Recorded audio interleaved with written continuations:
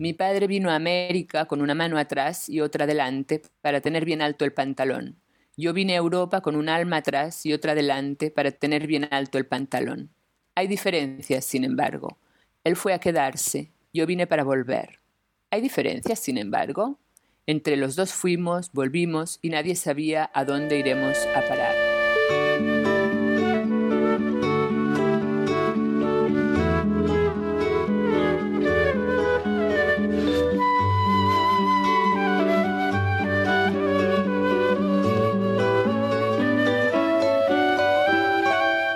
Hola, me llamo Valentina Litvan y soy estudiante de hebreo. Em dic Valentina Litvan, vaig néixer a Barcelona i estudio l'hebreu des de fa 3 o 4 anys. Je m'appelle Valentina Litvan et je fais des études d'hébreu depuis quelques années. אני ולנטינה ליטבן ואני לומדת עברית. ימים לבנים ארוכים כמו בקיץ קרני החמה, שלוות בדידות גדולה על מרחב הנהר. ברוכים הבאים, bienvenidos al tercer capítulo de mi podcast Hable Hebreo, Ame a Israel. Me llamo Matan Rosenstrauch, soy profesor de hebreo y activista por la paz que vive en Londres, y este podcast es para compartir las historias de mis alumnos, cuestionando los motivos que les llevaron a estudiar hebreo moderno. Estoy muy contento por hospedar hoy a mi querida alumna Valentina, de Barcelona o Uruguay y o París, vais a entender ya, que es una investigadora de literatura judía sudamericana. Un asunto sobre el cual yo no sé mucho. Entonces, si tampoco sabéis mucho del tema, quedaos a escuchar. Y si os gusta, dadme un like, compartid y escribidos.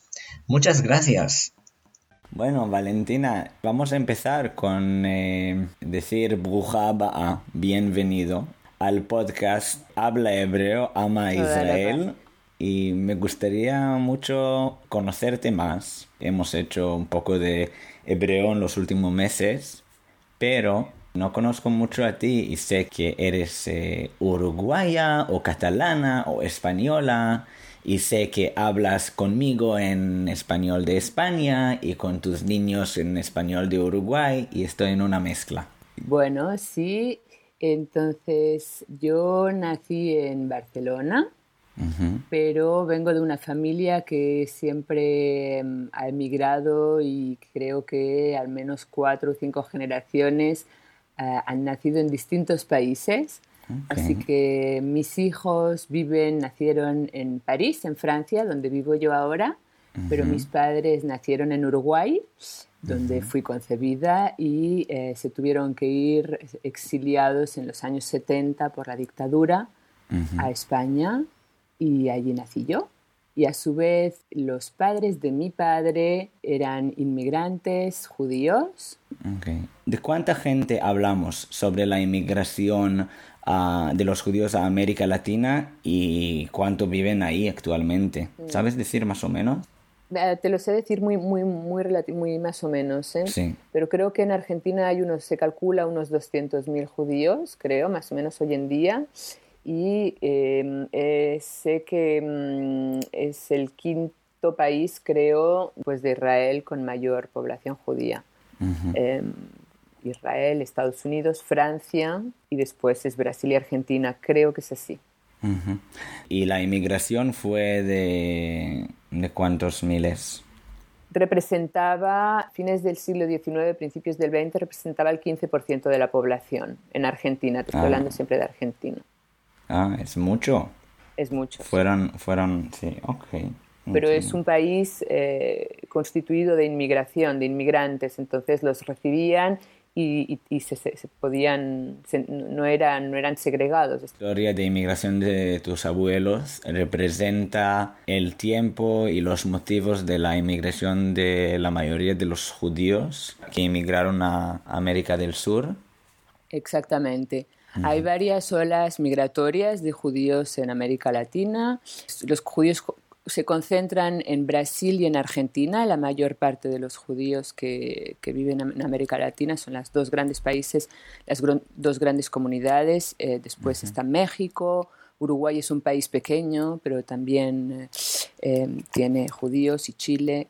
Entonces, ya con las colonias, después de la expulsión de los judíos en España en el siglo XVI, llegaron a América Latina judíos, pero es más difícil tener las huellas, poder identificarlos, pero hay ahí ya una primera migración, si quieres.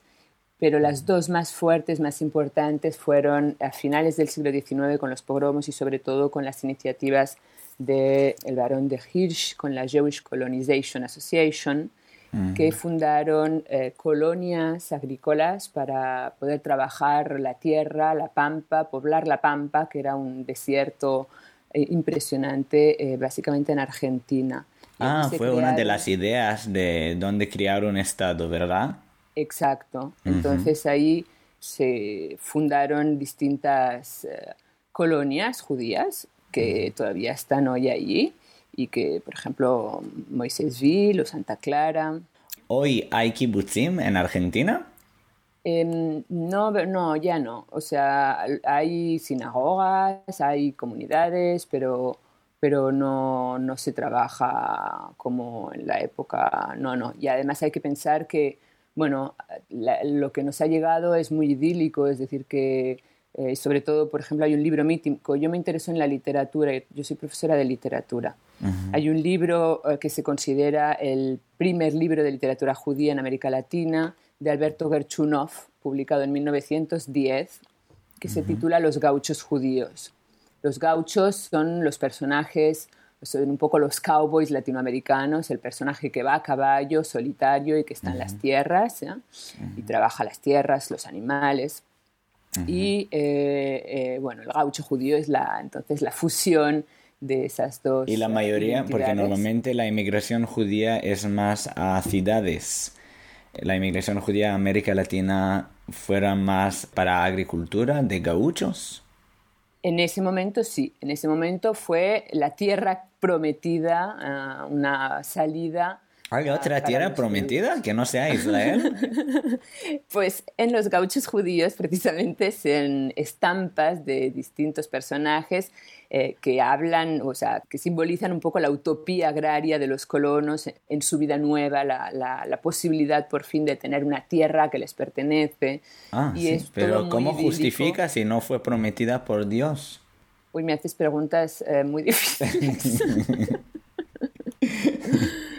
Pero la historia... A ver, ¿tu familia también viene... ¿Tú tienes una familia de gauchos ahí? ¿O? No, entonces eso es básicamente en Argentina a finales del 19. A lo mejor en el origen mi abuelo, que venían de Argentina, tienen algo que ver con en todo caso, con esos barcos de inmigrantes hacia la tierra prometida. Lo que sí sé, y también se comparte con otras familias, es que cuando se iban de Europa, se iban para América. Y la parte de los padres de mi abuelo llegaron a Argentina y otra raíz de los Litvan llegaron a Estados Unidos, a Nueva York. 50 años más tarde se reencontraron, o sea que irse a América era toda una aventura y era sobre todo, había mucha ignorancia, ¿no? de dónde se iba y de lo que iba. Entonces tienes familia en Estados Unidos. Exactamente. ¿Y en Israel? Y en Israel también, pero es familia que se fue después. Después de 48. Claro. Entonces, la otra ola inmigratoria importante, no son todos askenazis, también hay sefaradíes, obviamente, en América Latina. Pero la otra ola inmigratoria importante es alrededor de los años 30. Lo que pasa es que es muy complejo porque... Por un lado se recibió a muchos judíos y por otro lado en determinados momentos cerraban la inmigración, así que no es todo ni blanco ni negro. O sea, por un lado los acogieron y por otro lado también rechazaron en momentos determinados había cuotas de inmigración. Sí. Pero vamos a hablar solo un poco, antes de hablar de ti, un poco a Uruguay, porque tu familia es de Uruguay, que es una comunidad más pequeña. Y yo tengo un vínculo también, la mujer de mi primo es también uruguaya. Ah, no sabía. Sí, sí, sí. Y bueno, yo me acuerdo de mi trabajo en el mundo judío que Uruguay, más, quizás más que todas las comunidades, bueno, salvo México. México también es más de derecha, pero es considerada muy, muy sionista y muy Ujú. pro, que defiende al gobierno israelí siempre. ¿Es verdad? Sí, yo creo que sí. La comunidad, es decir, las figuras que representan la comunidad y que son los portavoces, son más bien de derechas y en todo caso, o sea, en todo caso, después de o sea, toda la inmigración de la que hablábamos tenía un vínculo con el yiddish y el yiddish está muy presente incluso en la literatura de esa época, las palabras, la realidad de Europa, de una manera u de otra. Pero a partir efectivamente del 48 hay un cambio de vínculo con la lengua y es el hebreo el que predomina en las comunidades. Es decir, que antes los judíos no religiosos también hablaban entre ellos en yiddish. Sí. Ah, wow. El yiddish era la lengua común, era la lengua franca, por decirlo de alguna manera, entre los judíos. El Uruguay es un país que se caracteriza por ser laico. Podríamos decir que era un país muy adelantado, con unas leyes muy liberales. Es uno de los primeros países donde se permitió el aborto, donde las mujeres, la separación, el divorcio, quería decir, el aborto también, pero Sí. que hablaba del divorcio.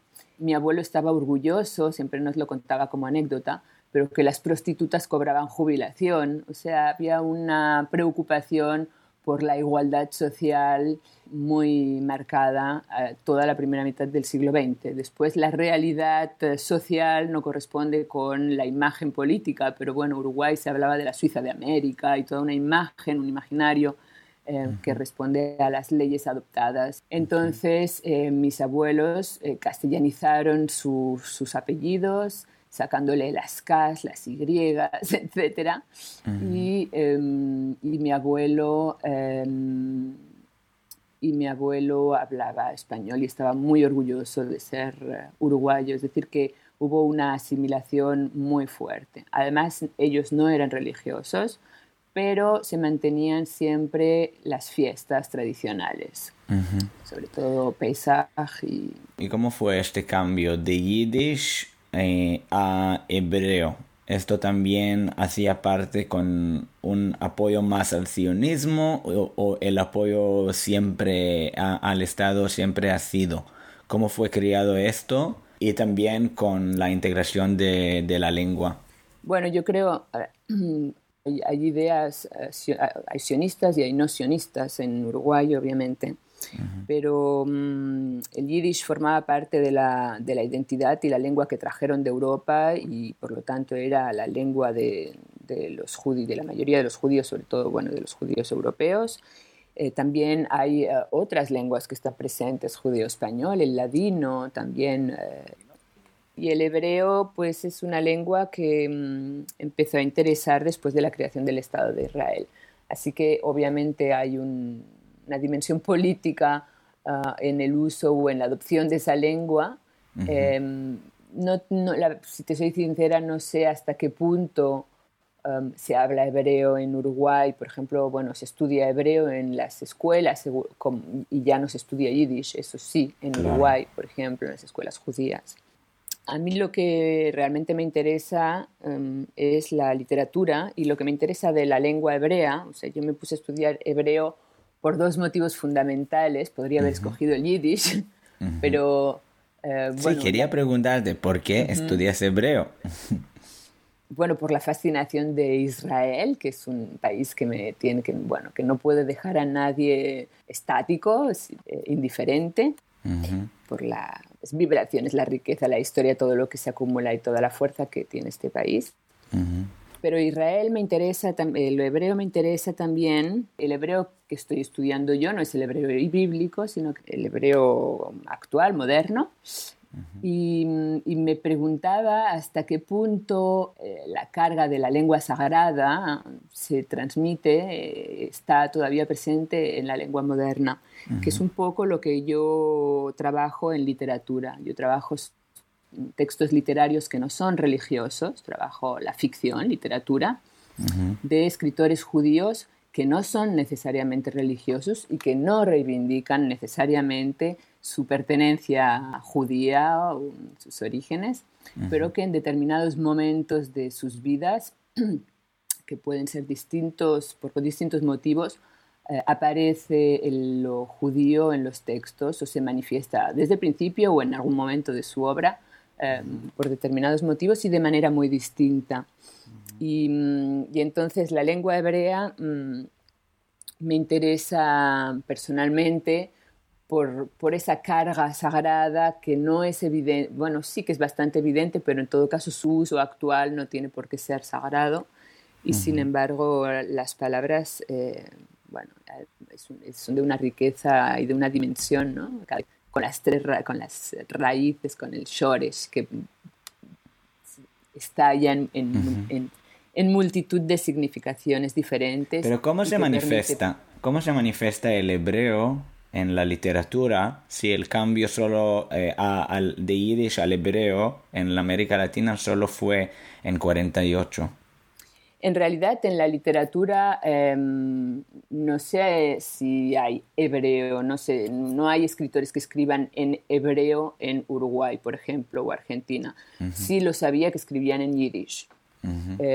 Pero, en cambio, la experiencia de Israel está muy presente en muchos autores, no en todos, pero en muchos autores el viaje a Israel, la experiencia de Israel aparece en crónicas o el hebreo como no siempre de manera sionista ni politizada. Un viaje que ellos no hicieron, un viaje que ellos inventan o basado en otras historias. Sí, en general son viajes que hacen. Entonces, a partir de los años 60, casi todo judío latinoamericano, estoy exagerando un poco a lo mejor, pero en todo caso las comunidades judías en América Latina apoyan y financian viajes para que todo judío pueda haber ido al menos una vez a Israel. ¿Y qué me cuentas sobre la literatura judía América Latina que tú investigas? ¿Cómo se describe el judío en la comunidad? Y también me interesa saber si hay también cómo está escrito por fuera de la literatura judía. Y también, si puedes decir un poco cómo está contada la historia del viaje a Israel y este vínculo en la literatura.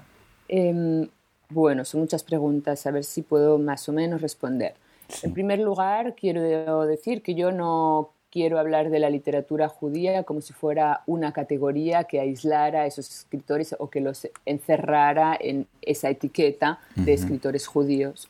Hay escritores, justamente una de las cosas que llama la atención en Argentina, sobre todo, es que los grandes escritores argentinos que forman parte del canon literario nacional argentino, hay muchos que son judíos. Entonces, ¿qué lugar ocupa lo judío dentro de lo nacional argentino? Esa fue un poco la primera pregunta. Es decir, no como personajes excluidos o como comunidad cerrada, sino precisamente lo contrario. ¿Qué hay en la literatura argentina de judío para que o cómo lo judío ha entrado a formar parte de la literatura nacional? Entonces es muy complejo porque es difícil ver las huellas precisamente. En segundo lugar, hay que distinguir las generaciones, ¿no? Ricardo Feuerstein, que es un pensador argentino, estudioso de literatura también, entre otras cosas, establece 5 generaciones diferentes. La primera serían los nacidos en Europa, la segunda se constituiría la primera generación entonces que escribían en Yiddish. La segunda sería la primera generación nacida en el país, en Argentina, que integra el español, el castellano, y que con su voluntad de integración escribe un castellano perfecto. O sea, se esfuerzan por utilizar un castellano muy bueno. La tercera generación negarían el idilio anterior de asimilación y serían los que utilizan expresiones yiddish y castellano, pero de manera más compleja, digamos. que la fusión, o sea, negando la asimilación pura, digamos, de alguna manera. La cuarta generación son los que escriben entre los años 60 y los 2000, y ahí, nacidos más o menos en los años 40, tienen la experiencia de Israel y privilegian la idea de errancia, de exilio, se cuestionan más la identidad, la pertenencia. Experimentaron también las dictaduras y, por tanto, la persecución, o sea, en el país que teóricamente los había acogido también, ¿no?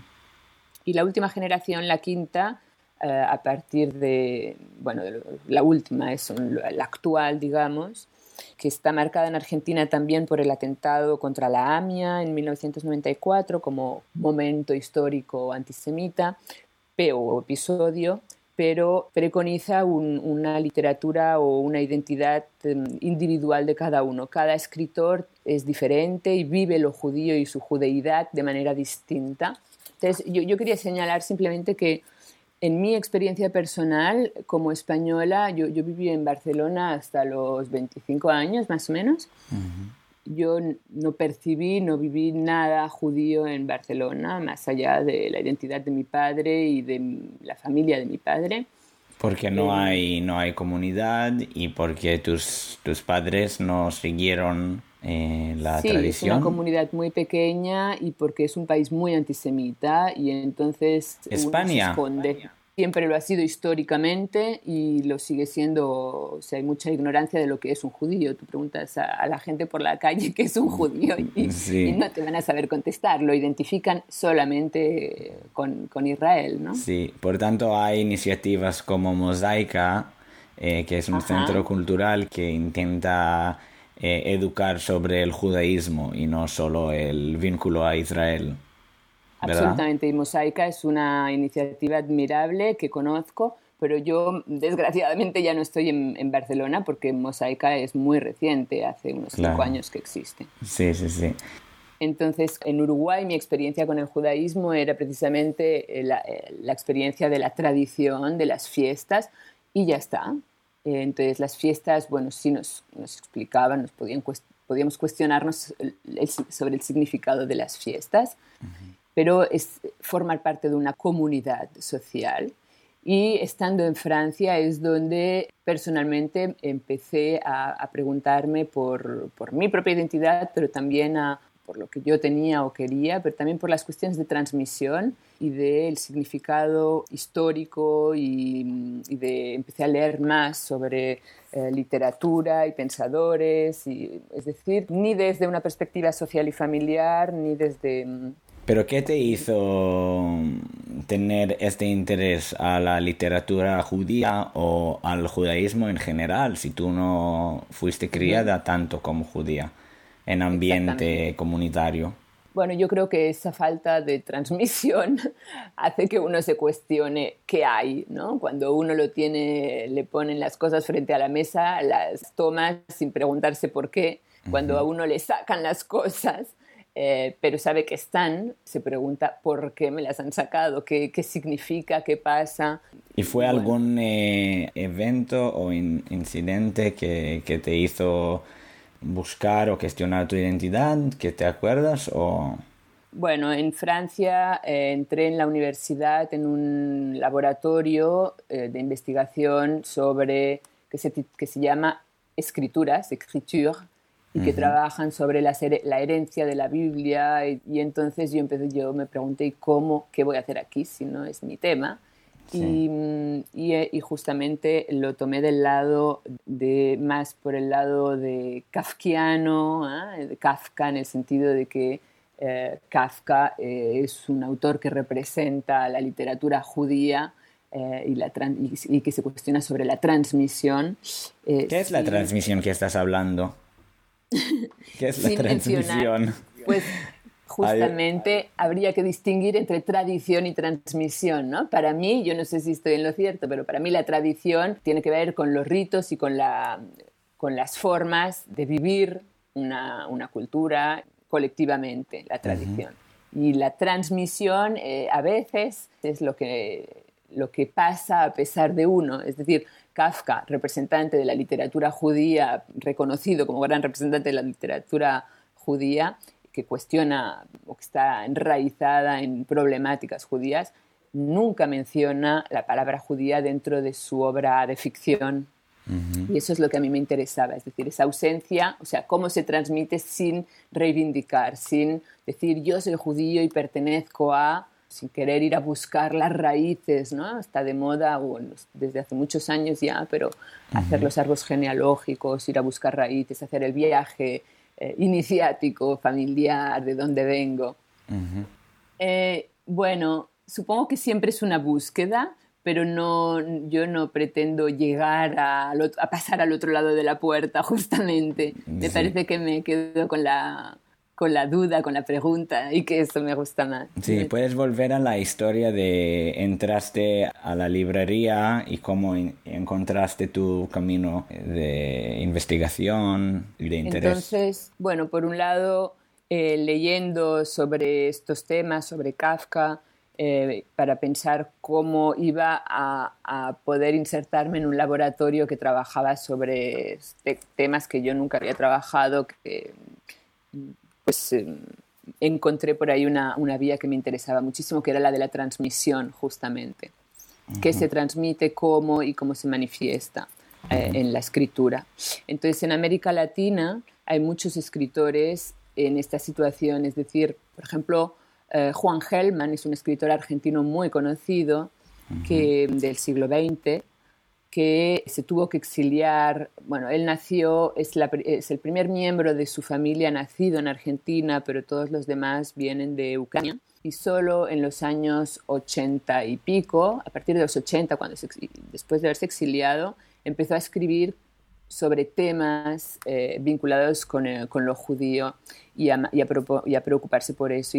Porque él mismo se dio cuenta, o sea, esa es una experiencia, por ejemplo, al exiliarse de Argentina, del camino inverso que habían hecho sus padres de Europa hacia Argentina. Entonces, por ejemplo, durante el exilio, Gelman escribe, por ejemplo, mi padre vino a América con una mano atrás y otra delante para tener bien alto el pantalón. Yo vine a Europa con un alma atrás y otra delante para tener bien alto el pantalón. Hay diferencias, sin embargo. Él fue a quedarse, yo vine para volver. Hay diferencias, sin embargo. Entre los dos fuimos, volvimos y nadie sabía a dónde iremos a parar.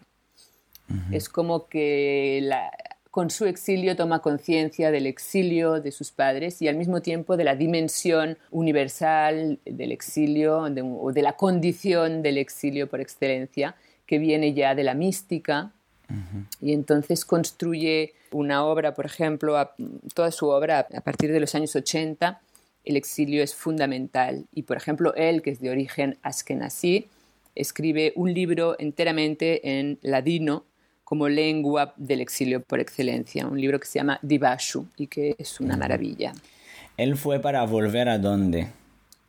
Él se fue de Argentina porque lo echaron durante la dictadura y además le asesinaron a su hijo los militares y la idea era volver a su país, Argentina. ¿Cuál es tu país? Yo no sé si hablaría en términos de país. A mí cuando me preguntan de dónde soy, digo que soy de Barcelona, porque me identifico con las calles de Barcelona, con mi barrio, con mis amigas de infancia, pero me siento muy cómoda en París porque he encontrado mi lugar aquí. Claro. ¿Tú piensas que todavía los judíos en el mundo, en Sudamérica, en España o en Francia, tienen la idea de exilio? De estar temporario, ¿no? De estar temporal. Yo creo que ahora hay un movimiento, nuevo movimiento de radicalización y hay muchos judíos que tienen miedo y que se van a Israel. Hay toda una política que circula también en las redes sociales de antisemitismo por todas partes, antisemitismo en Francia, antisemitismo en Argentina, y nos olvidamos que el antisemitismo siempre ha existido. Entonces, sí, yo creo que hay jóvenes que que se convierten, que se vuelven ortodoxos y que van a Israel, pero creo que hay muchos otros, que la mayoría, por suerte, creo, que siguen viviendo en sus países de nacimiento y que pueden convivir con su doble, triple o múltiple identidad. Y lo importante para mí sería eso, ¿no? Que no haya que borrar una identidad para asumir la otra. Mi experiencia es, como te dije, que en España yo nunca conocí a un judío. Yo en mi casa, mi padre y lo que yo vivía en general en mi colegio es que era una ausencia absoluta o si no una necesidad de perfil bajo, de disimular al máximo la identidad judía para que no perjudicara en tu vida personal. Es algo que... ¿Quién te enseñó esto? ¿Tus padres? ¿Quién? Sin ser explícito, mi padre vivía con mucho miedo, sí, supongo. Porque mi padre se tuvo que exiliar políticamente y vivió, y su madre era exiliada por el antisemitismo europeo. Entonces, yo lo que aprendí es que yo no era judía, porque mi padre era judío, pero yo no. Mi madre es cristiana y por tanto no tenía que tener ningún problema. Okay. O sea que ser judío era un problema y por tanto era mejor no serlo. Eso es un poco la idea de la infancia. Bueno, al mismo tiempo mis padres eran los dos de la generación de los 68, es decir, eran dos hippies que se habían casado por amor, con mayúscula, y justamente una cristiana y un judío, o sea, tenían que sobrepasar cualquier frontera religiosa o de pertenencia. Claro. Y eso es lo que nos transmitieron, la libertad. No nos impusieron nada, no quisieron imponer nada para que nosotros de grandes pudiéramos decidir. Pero al no imponer nada es una manera también de dejar un hueco inmenso que uno se cuestiona, ¿no? Y yo creo que es por ahí que yo empecé a preguntarme. El antisemitismo es histórico en España, entonces no cabe duda de ese antisemitismo histórico. Y... ¿Tú lo encontraste? No, porque no hay judíos. Es decir, actos antisemitas yo no he presenciado ninguno directamente en España. Pero nunca has oído a alguien diciendo los judíos les gusta mucho el dinero, bueno, estos preconceptos. Sí, claro, en cambio comentarios de todo tipo siempre. Y claro. La confusión entre judío y política israelí también, siempre. ¿Cómo parecía esto? ¿Cómo se manifestó? Bueno, continuamente, cuando incluso en la adolescencia nos preguntábamos sobre la Shoah, siempre la culpa la tenían los judíos por no haberse sabido defender, cuestiones así, ¿no? O sea, o, por ejemplo, más grande, o sea, cuestionando la prensa, la posición de la prensa, lo que transmite la prensa, lo que muestra, las ideas que son siempre muy unilaterales, ¿no? Y hay poca complejidad, es todo muy blanco o negro, pro-palestino y anti-israelí, y no muestran... De Israel hablan muy poco, hablan solo de las colonias y de la política. Sí. Bueno, ¿y cuándo empezaste a cuestionar esto y descubrir tu identidad? Bueno, para mí mi primer viaje a Israel fue con mi abuela, porque se casaba una sobrina de ella en Israel. ¿Con cuántos años? Yo tenía 19 años. Y para mí fue una experiencia muy fuerte, muy, muy fuerte, porque la hice con mi abuela y conocía la rama de la familia que alguna vez había visto en Uruguay cuando viajaban a Uruguay en verano y nos encontrábamos todos, pero no a la totalidad de mi familia que está en Israel. Y conocí un mundo entero y fue muy fuerte. No diría que fue fácil porque también es un país con mucha energía y mucha fuerza. Y después he vuelto a ir y a mí lo que me impresiona es... ¿Qué fue tan fuerte en esta experiencia? Mezclo los dos viajes o los distintos viajes porque a mí lo que me impresiona cuando voy a Israel es la convivencia o en todo caso lo que uno puede percibir sí, la convivencia, que puede ser más tensa o menos según los momentos políticos, pero que un judío vaya a comprar en el almacén árabe, o que cuando estás en no sé, en Yotfat, que es un pueblito de Galilea, escuchas la llamada al rezo 5 veces por día de los pueblos musulmanes que rodean la zona, o que para ir de un lugar a otro cruzas pueblos que son ¿no?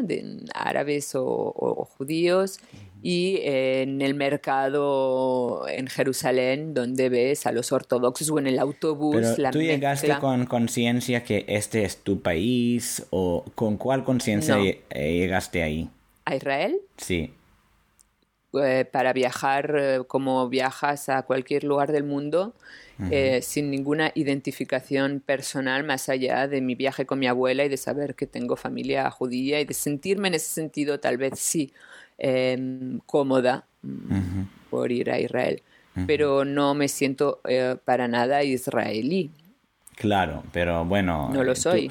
Tú no fuiste a escuela judía, pero en escuelas judías los judíos de la diáspora aprenden que tienen este vínculo, y los sistemas de educación son muy parecidos entre Israel y el mundo judío. Entonces, ¿cómo fue para ti llegar ahí sin esta conexión, y con qué saliste de ahí? Yo salí a mí lo que más me impactó fue encontrar a los miembros de mi familia que vivían allí. Lo que sí que es cierto es que me di cuenta de que tengo gente muy querida, entre otros, por ejemplo, bueno, ya se murió, pero entre otros la hermana de mi abuelo, que vivía en Arad, y que era una mujer mayor, que era idéntica a mi abuelo, y que ya se había muerto, y que la sentí muy próxima, y al mismo tiempo en una tierra que para mí era tan extraña y tan extranjera. Entonces esa era con eso salí, con la sensación de que en un país tan extranjero a mí, con el que no tengo nada que ver, puedo sentirme en familia. Claro, y encontrar a mi familia. Eso resumiría familia. Mi primer viaje. Sí, pero ahora ya no, cada vez menos. Tengo sí todavía, pero ese sería el resumen general de ese primer viaje. ¿Y cómo él elaboró esta conexión al judaísmo y a Israel también, más allá en tu vida? Me permite cuestionar las cosas, tal vez, es decir, no tener una idea preconcebida de lo que es Israel, pero ser muy crítica también con el gobierno y con algunas medidas, ¿no?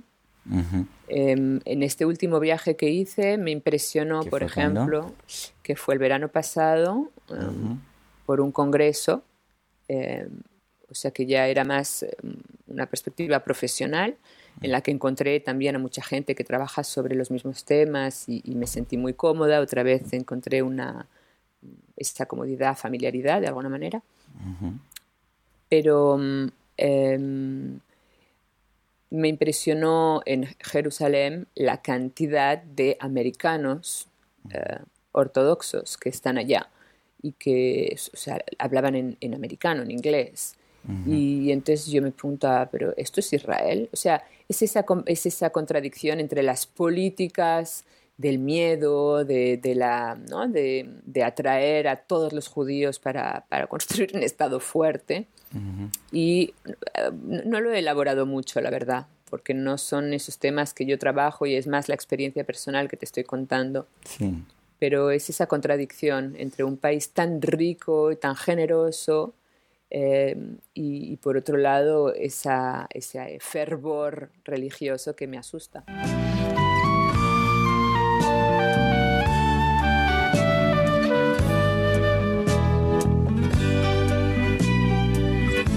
לבבי התרגל אל עצמו ומונה במתינות דפיקותיו, ולמתק הקצב הרב מתפייס מוותר ונרגע, כתינוק מזמר שיר ארצו טרם סגור את עיניו, את האם עליה פסקה מזמר, נרדמה.